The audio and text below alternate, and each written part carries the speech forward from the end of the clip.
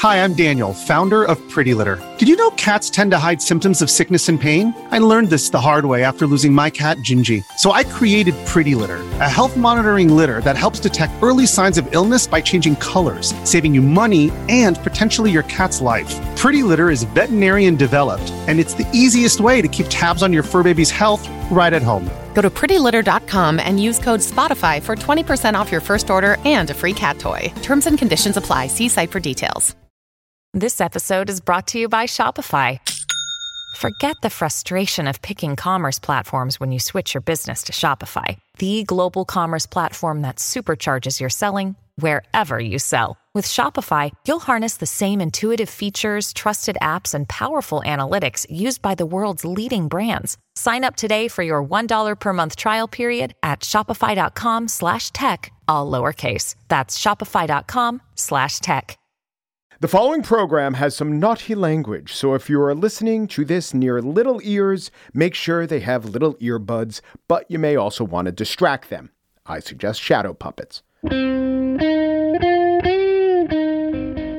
It's Monday, April 25th, 2022. From Peachfish Productions, it's The Gist. I'm Mike Pesca. In Ecclesiastes, we are told the role of chance when the race is not to the swift, nor the battle to the strong. If this were covered by modern media, there would surely be a clause about the race is all coming down to turnout and the battle going to the embattled. Embattled is a great way to seem to say something when you're really saying nothing, and also to say something that seems big and important. There are a couple examples of this ubiquitous trend that I could point to that both come from ABC's This Week.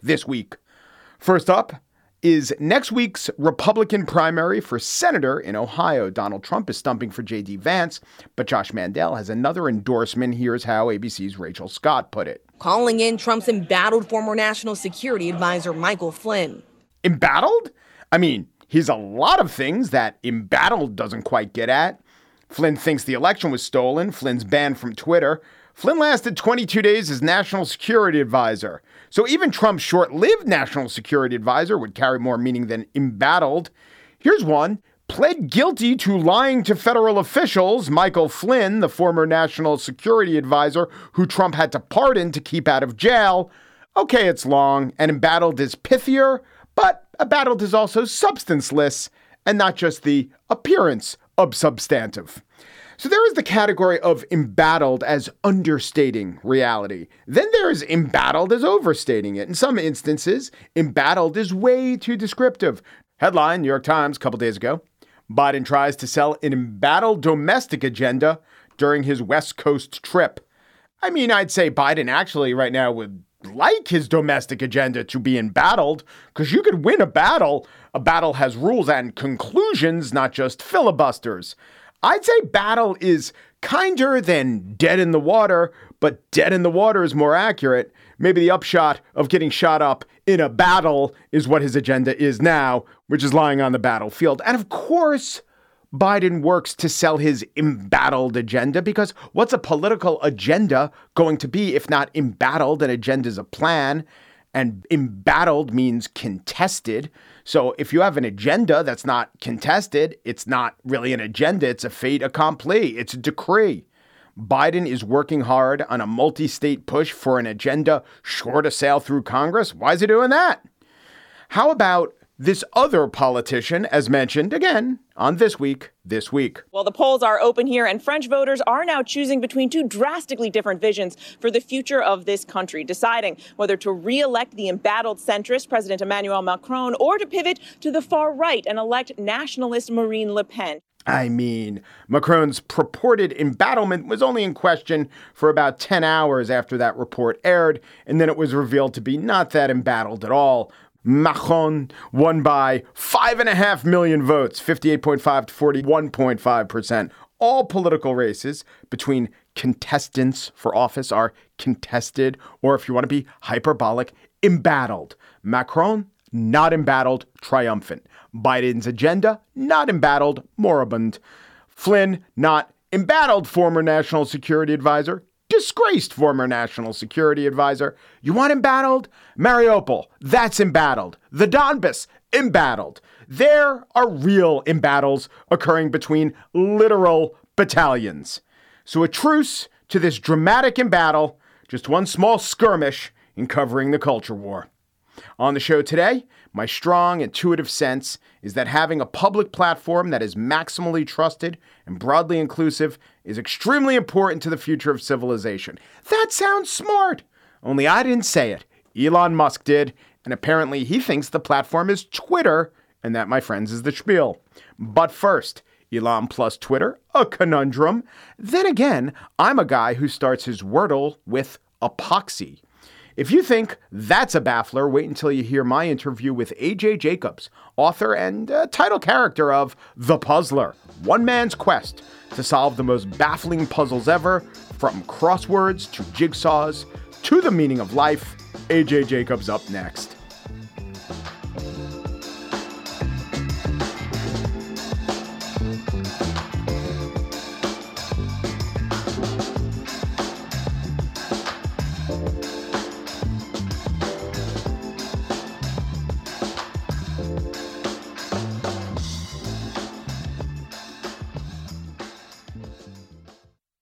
This is Jess Betancourt, the host of DNA ID, the only true crime podcast that exclusively covers cases solved using forensic genealogy. DNA ID goes behind the headlines to answer your questions about this remarkable new crime-solving tool, how it works, how cases are selected, why the cases were unsolved for so long, and how the justice system is addressing it. I include input from law enforcement to give you the inside scoop that we all crave, with a straightforward, no-nonsense delivery. You can find DNA ID on any podcast platform. Episodes come out weekly on Mondays. If you know A.J. Jacobs' work, you might see a through line. Like, let's take some of his books. The Know-It-All, One Man's Humble Quest to Become the Smartest Person in the World. How to Crack That Challenge. Or The Year of Living Biblically, One Man's Humble Quest to Follow the Bible as Literally as Possible. What a Conundrum. Or The Guinea Pig Diaries, My Life as an Experiment. You have to question what's going to happen going in. All of these are, in a way, puzzles. Conundrums. So it's not surprising that said A.J. Jacobs would be the author of a new book called The Puzzler, One Man's Quest. It's always one man's quest. He's the man. One man's quest to solve the most baffling puzzles ever, from crosswords to jigsaws to the meaning of life. And we should also say that the book is not just about puzzles. It contains more puzzles than a fascinating work of nonfiction has the right to contain. And those original puzzles were written with Greg Pliska. Hello, AJ. Welcome back to The Gist. Thank you, Mike. I love that introduction because, that is, I see the world as a series of puzzles. And finally, I just decided I'm going to stop beating around the bush and dive into my passion of actual puzzles. Right. This whole thing, this whole beating around the bush, otherwise known as life and how do you live your life, dispense with that nonsense and get right down to the acrostics. Exactly. Have you always been drawn as a kid? I do know the answer to this and Rubik's Cube, but as a kid, were you drawn to puzzles, and what about them, or what types of puzzles captivated you? Yeah, absolutely. Everything, crosswords, mazes. As a kid, I used to draw mazes the size of my living room, anything in Games magazine. And I loved them for the same reason I love them now. First of all, curiosity. That's my favorite emotion or drive or whatever you call it. And also the aha moment, which they talk about, that dopamine rush when you solve it and realize, for at least that moment, everything makes sense in the world. Mm-hmm. Are you generally an anxious person, would you say? Yes, I am. Thank you for asking. I think I know this, having read almost all your work. And would you say that puzzles give you a sense of control, and while you're doing them, the anxiety is present but definable, and upon solving them, the anxiety is kept at bay? Absolutely. And I'm not a very good meditator, but this is my form of meditation. And I will say one of the skills I tried to develop during this book was being okay with not solving a puzzle, because a lot of life's puzzles, you're never going to find the perfect solution. So you have to be okay with the process, the journey of solving a puzzle, which is hard. And there are some puzzles that depend on you getting to the solution. I think the crossword does, but to take the other, one of the other now 3 big New York Times puzzles, the spelling bee doesn't really want you to come up with, quote, the solution, which is to say every single iteration of 4 to 9 letter words that you could generate from Will Shortz's little arrangement of letters. Yeah, I mean, I agree. And I am a huge spelling bee fan. As I write in the book, I wake up at 4 a.m. sometimes to try to find that pangram. But I do like puzzles. There is a genre of puzzles where there's more than one answer. And some puzzle aficionados, that just freaks them out. But I write that has their positives. There's I have a section on medieval riddles written by monks, and these things are naughty. They are like really filled with double entendres, but there's no answer. There's no answer book. So there's a whole group of academics who are spending thousands of hours debating what is the answer to this puzzle. And some of them embrace, they love the mystery and the lack of certainty, which is hard, but it has its advantages. Epistemic humility. What is the sweet spot for how challenging a puzzle should be? So it shouldn't be, okay, let's you and I look down, be a little supercilious. There's even a reference to this specifically in the book. A crossword puzzle should not be the TV Guide crossword puzzle. For solvers like us, Mork blank Mindy, that is not really going to fire up the synapses of our brains. And yet, if it's so challenging, at least for me, it makes me give up and say, what's the point? So, is there any way to quantify or think about the appropriate level of challenge for different solvers? Yeah, I love that question because, one of the person who wrote the puzzles for the book, Greg Pliska, he says it's so easy to create an impossible to solve puzzle. And it's also easy to create an incredibly easy puzzle. As you say, it's the sweet spot. You want to inflict just enough pain and suffering that the release of finding that a solution is the massive dopamine hit.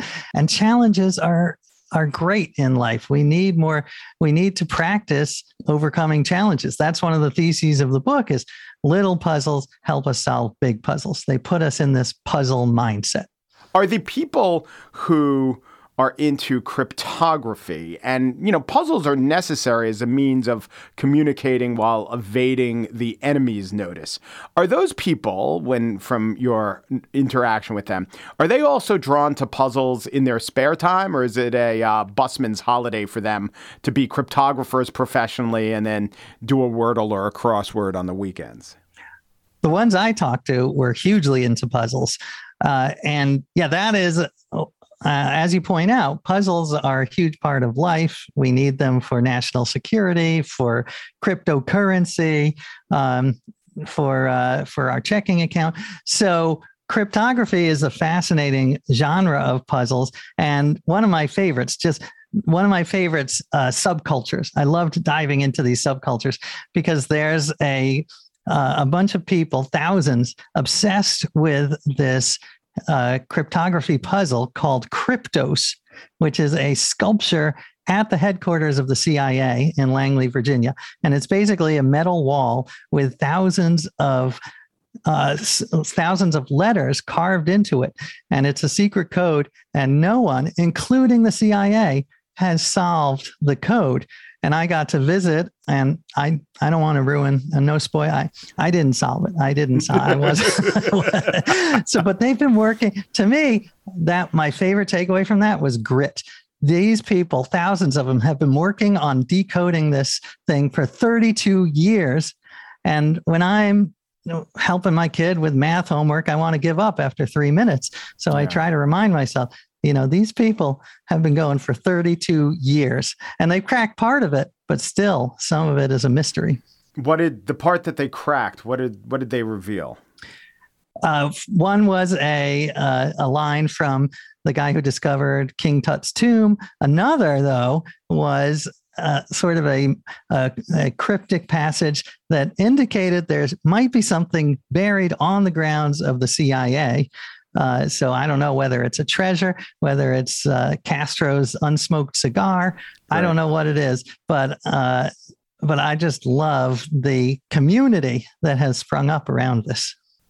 Can you put your finger on the difference between you struggle for an answer and then the answer, you figure it out, or you go to the answer key or somehow it's revealed? And I guess if it's a good puzzle, you say, clever. But if it's to you subjectively an annoying puzzle, you're like, that's what I wasted my time on. So my question is, can you put your finger on the qualities that account for the difference? And maybe part of this answer is the people who love puzzles will generally, it's a good puzzle if real puzzle heads will have the, that was really clever response. Yes, exactly. To me, one of the keys is it requires innovative thinking. The phrase "think outside of the box" is a bit of a cliche. It actually came from a puzzle, the one with 9 dots, and you have to draw 4 lines to connect it. But that is really it, the thinking in an innovative, surprising way. I talk in the book how something like 7 times 3 equals 7 times blank equals 21, and the answer is 3. That's not a good puzzle. That's a problem. But right. But something like move. Oh shoot! I think I have it. Oh, good. Yeah. 30. I remember it. 30 minus 33 equals 3.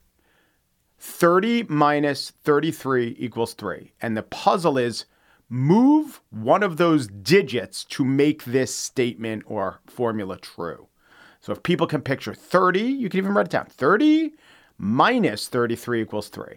So I was thinking, I've seen puzzles like this, and I'm like, it's notable it said digits, right? Because there's one thing where you could rearrange symbols to turn them into letters, or I was thinking of the equal sign, but that's not it. 30 minus 33 equals 3. You want to tell us the answer? The answer is to move one of the 3s up, make it a little smaller, move it up. So it's 30 minus 3 to the 3rd equals 3. 3 to the 3rd is 3 times 3 times 3, which is 27. 30 minus 27 is 3. And that just requires a whole nother level of thinking, which I believe is what makes humans different. The fact that we can come up with an mRNA vaccine, which is a totally different solution to fighting viruses. That, to me, is what a real puzzle is. So as I think about the books that I've read, there is often a puzzle in the middle of it. You wrote a book about gratitude, which was widely about gratitude and saying thank you. But there was the conceit was a puzzle or a quest about you trying to find a person who was among a group who saved your life. You could talk about that a little bit, but I think that it's interesting that many of your books could have been written in many different ways, but the hook was an unanswered question or a puzzle. Right. And I think that, as I say, we're wired to love to find secrets and go on these adventures and uncover the surprising truth. So that's why I've been drawn to puzzles all of my life. And I do talk in the book a little about puzzles gone awry, the downside of the puzzle mindset, because I think that it is wonderful and it will help humanity. But the downside is if you are so obsessed with finding the answer and you lock in on one particular answer and are convinced it's the right one and refuse to change, then that's where you experience what's called apophenia, which is finding patterns in random noise. And that has had a huge, terrible effect on society. QAnon is basically a puzzle gone awry. It's all these people looking for clues that don't really exist and creating an answer that is not true. So true puzzling requires extreme flexibility of mind and being able to have loosely held beliefs. I'm a big fan of loosely held beliefs and being able to switch, because when you're doing puzzles, you cannot even a crossword puzzle, you cannot get locked into one word. You have to say, all right, I'm putting this in pencil. Maybe you do a crossword in pen. Some macho people do. But I am a big fan of pencils because you have to have a probabilistic belief. I know that there are many different types of intelligence and that they're debated and not all agreed upon. But is there a puzzle, to your knowledge, for every type of intelligence? Well, that's yes, I would say there, because I'm terrible at spatial relations, for instance, which is why I suck at the Rubik's Cube. And it took me 40 years to solve the Rubik's Cube. I finally did it for this book. But the Rubik's Cube culture is fascinating. It's these teenagers with amazing spatial intelligence who will solve it in 3.5 seconds. It's crazy. And also there's just jigsaw puzzles. I talk in the book how I was really snobby. That was the one genre of puzzles I looked down on as like too basic, too not sophisticated. But I was so wrong, because jigsaw puzzles, first of all, they require some types of skills and intelligence that I feel I've learned about. Even something as distinguishing different shades of blue. It's all about subtlety and nuance, which is, I think, an important metaphor for life. So, yeah, no sky. You're confronted with a sky in the jigsaw puzzle and you throw up your hands. But no, it's not the same blue. There's usually different shades of blue. So it's all these different skills that you need. But they are all unified by factors such as flexibility of thinking. Yeah. That, to me, is one of the crucial parts. So the one thing we haven't talked about is the puzzle of the moment. I think it eluded your time frame for doing the book, the Wordle. The Wordle existed, but it didn't explode until maybe after galleys were due. To what do you attribute the huge popularity of Wordle? Well, several things. First of all, I think it's a great puzzle. Secondly, as I mentioned, I love that it's one of the few things that both sides of the political spectrum can agree on. So I also think I loved the 1,000 Wordles that bloomed in the wake of the real Wordle. So you had Loodle with naughty words, and you had Joodle with Jewish words, and my son plays Taylor Lordle sometimes, which is Taylor Swift's related words. Uh-huh. And to me, this is a wonderful expression of human creativity. So there was the other aspect of it was sort of the fact that it was rationed. You could only do it once. And people love that. Yeah. And also, it's like the Ted Lasso of puzzles in that it's very nice. It's very, it helps you keep track of which letters you've used. And it's also unlike a lot of puzzles, right? Which there are some great puzzles, as we've talked about, with no one right answer. This does have one right answer, but there's no one right method. So you can start off with any word and everyone's journey is unique. But there is something, I think, there's a niceness to the Wordle. I love that. Can I use that? The Ted Lasso of puzzles? Yes. Thank you for that. That is brilliant. And I agree. And I like the idea of there are articles about AIs that are programmed to figure out what is the best first word. One I saw was soar, SOARE, which is a young hawk. But to me, I love trying different words every time, which some people think is just anarchy. Yeah. But to me, why not? It makes it a little fresher, a little more of a challenge.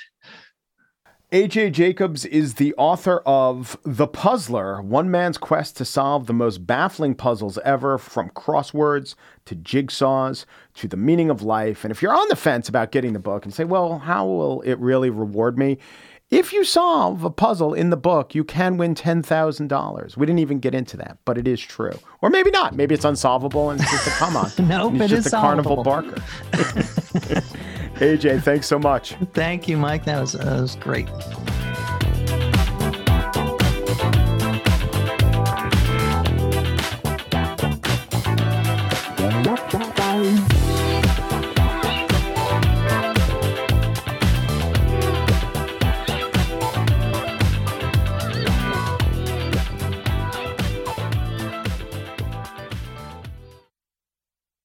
And now the spiel. In the abstract, who would you want to take over one of the world's most dysfunctional, but arguably important businesses? Maybe the man who has done the most to solve the world's biggest problem. The problem I'm thinking of is climate change, largely driven by drivers and gasoline-burning cars. And really, no one's done more to get internal combustions off the road than Elon Musk. No matter what you think of him personally, you'd have to say Musk has done more to solve one of the biggest problems in the world than any single person. Yes, I know it wasn't just him. Yes, I know the problem is far from solved. And yes, I know he didn't do it because he's a humanitarian. He did it for, well, a variety of reasons, but profit motive was big. And so what? He did it. So why not, when faced with a comparatively minor problem, like a website that causes a collective increase in cortisol levels among political and cultural elites, why not have this world-renowned problem solver have a whack at it? And the answer is because he's Elon Musk. He smoked pot with Rogan. He questions vaccine effectiveness. He violates SEC rules. And he was way into Dogecoin. So what to think? Well, not really what to think, more like how to think about the world's richest man buying the world's greatest distraction. Actually, Twitter is a lot of things other than a distraction, including a sounding board, a gathering place, a proving ground, a mirror, and a Rorschach test. But it's certainly also a distraction. And we are all currently quite obsessed, one might say distracted, with Elon Musk's nearly $50 billion deal to buy Twitter. Nah, it's not as much money as Netflix lost in a day last week, but it is a lot of money. So what I want to do is not opine, good thing, bad thing, Elon and Twitter. The future's unknowable, though Musk seems to have an insight on it and on electric cars, much more informed than mine. If you want to talk about a disqualified person to talk about it, I didn't even think he was serious about buying Twitter. I just thought he liked the attention. But I do want to lay out my thinking so you can evaluate it and maybe you can put it up against your thought process. So much of the thought on this, from what I could read on Twitter, is quickly jumping to the tweeter's perception of Elon Musk. So it goes, I like Elon. I don't like Elon. Elon will be terrible. Elon is a terrible type of person. Therefore, his owning Twitter will be bad. But let's be more methodical. First of all, I think we do have to ask, how much can anyone improve Twitter, make it better? And how much could any one person or series of person and changes make Twitter worse? Within reason. I mean, obviously, if the one person who bought Twitter was Vladimir Putin, that would have a downside, or Osama bin Laden before he was dead, if he had plowed his construction money into Twitter and not jihad. It wouldn't have been good for Twitter, but I'm also going to say Twitter wouldn't have taken off had bin Laden's funds been in the seed money round. To assess upside and downside, let's think about where Twitter is now. Not just how bad could it get, we have to ask how much worse could it get and how much better could Twitter get? As far as how much worse could it get? Realistically, not that much worse, I don't think. Journalists and politicians are still on Twitter, and if it doesn't return a lot of functionality along with frustration, it will cease to be popular. People will leave the platform. When I think about how much worse it could get, I just imagine Twitter around the year 2015. That was before any meaningful content moderation rules, which were prompted by harassment against, do you remember this one? The stars of the Ghostbusters reboot that ushered in the first round of rules protecting people from Twitter. How much better could Twitter get? I actually think it could get quite a bit better.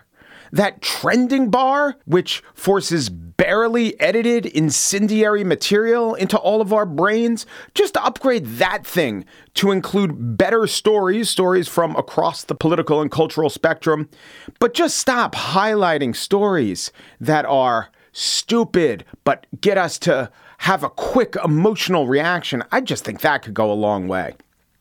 Now we have to ask, okay, I've pictured how much better it could get, or at least I've said I think it could get quite a bit better. I don't know how much worse it could get. You have to ask, but what about the Elon Musk of it all? What kind of policies might he deliver? And so you say, well, we don't know what his policies are until he gets there, but we have an idea. He was recently interviewed by Chris Anderson of TED Talks, and when asked, said that his first change would be to allow edited tweets. That's good. That's user-friendly. You actually have to pay a little more to get edited tweets. He'd give it to everybody, apparently. That's great. Then he was asked about tweets that might be interpreted as calls to violence or harassment. Here's Musk's thinking on that. In my view, Twitter should match the laws of the country, and really, that there's an obligation to do that. But going beyond that, and having it be unclear who's making what changes to where, having tweets sort of mysteriously be promoted and demoted with no insight into what's going on, having a black box algorithm promote some things and not other things, I think this can be quite dangerous. That is not, I'm not going to say extreme, but it is legally de minimis. Just don't violate laws. It's actually not corporate policy. It's a lack of policy. But it did show where Musk's head is with tweets that may offend, bother, or even harass. If in doubt, let the speech, let it exist. It would have, if it's a gray area, I would say let the tweet exist. This is the number one reason to worry about the downside risk of a Musk regime. But I have to go back to how much worse could it get? It is very bad now. Pile-ons, food fights, shunnings and shamings. I don't know if the 2015 rules would make for a worse experience or just turn Twitter into Gab or Parler, thus ruining Twitter. I really don't know. As far as upside, Musk does vow to tackle the bots. Twitter has also long vowed to tackle the bots, and those efforts have been sporadically effective. But one would think Musk would be better at it, not just because he's better at technology, but he is an owner who wouldn't care that much about turning a profit. And he'd be inclined to do a true bot purge, more inclined, I think, than current membership, because with current membership, every time they clean up, their monthly users go down. And so if you do a true cleaning, a cleansing, a 30-day fasting cleanse, I don't know. The 330 million monthly users could be really 300 million or 270 or 230. There are a lot of bots out there. But also, Elon Musk's disregard for profit could be what drives him to de-emphasize those clickbait trending articles or to reconfigure an algorithm that tends to push the most incendiary traffic. Here is Musk's plan for the algorithm. I think the code should be on GitHub, So then, and so people can look through it and say I see a problem here. I don't agree with this. They can highlight issues, right. Suggest changes in the same way that you sort of update Linux or Signal or something like that, But as I understand it, and at least one person in the 1,200-seat venue liked it. Musk has a habit, however, of following through on his most audacious promises, so I wouldn't doubt that we might get an algorithm open to all. But might not a consequence of that be not merely improving the algorithm, but opening it to exploitation? Everyone would know its flaws. Overall, there seems to be some potential upside in an Elon Musk-owned Twitter, but even his promises come with concerns.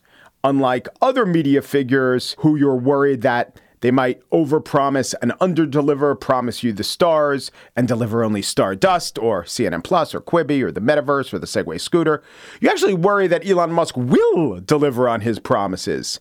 He does seem more concerned about Twitter's ability to silence than Twitter's power to amplify.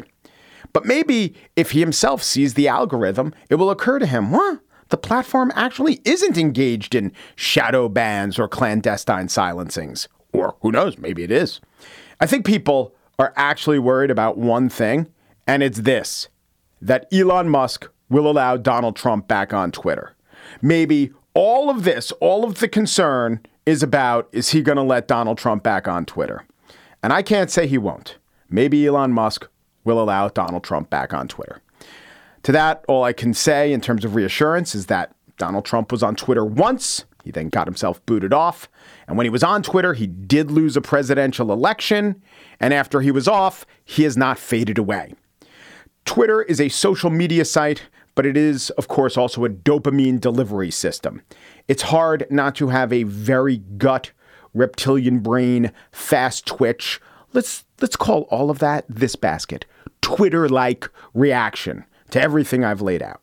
So I'm just saying that before you press the like button, slow down and ponder. Might Musk do for Twitter what he did for carbon emissions? Or will he allow Twitter to cater to the worst of our instincts? Or might Twitter have done exactly that without him? And that's it for today's show. Why not follow me on the as yet un-Elon'd Twitter? I'm at Pesca, M-I, Pesca me, and the show is at Pesca Gist.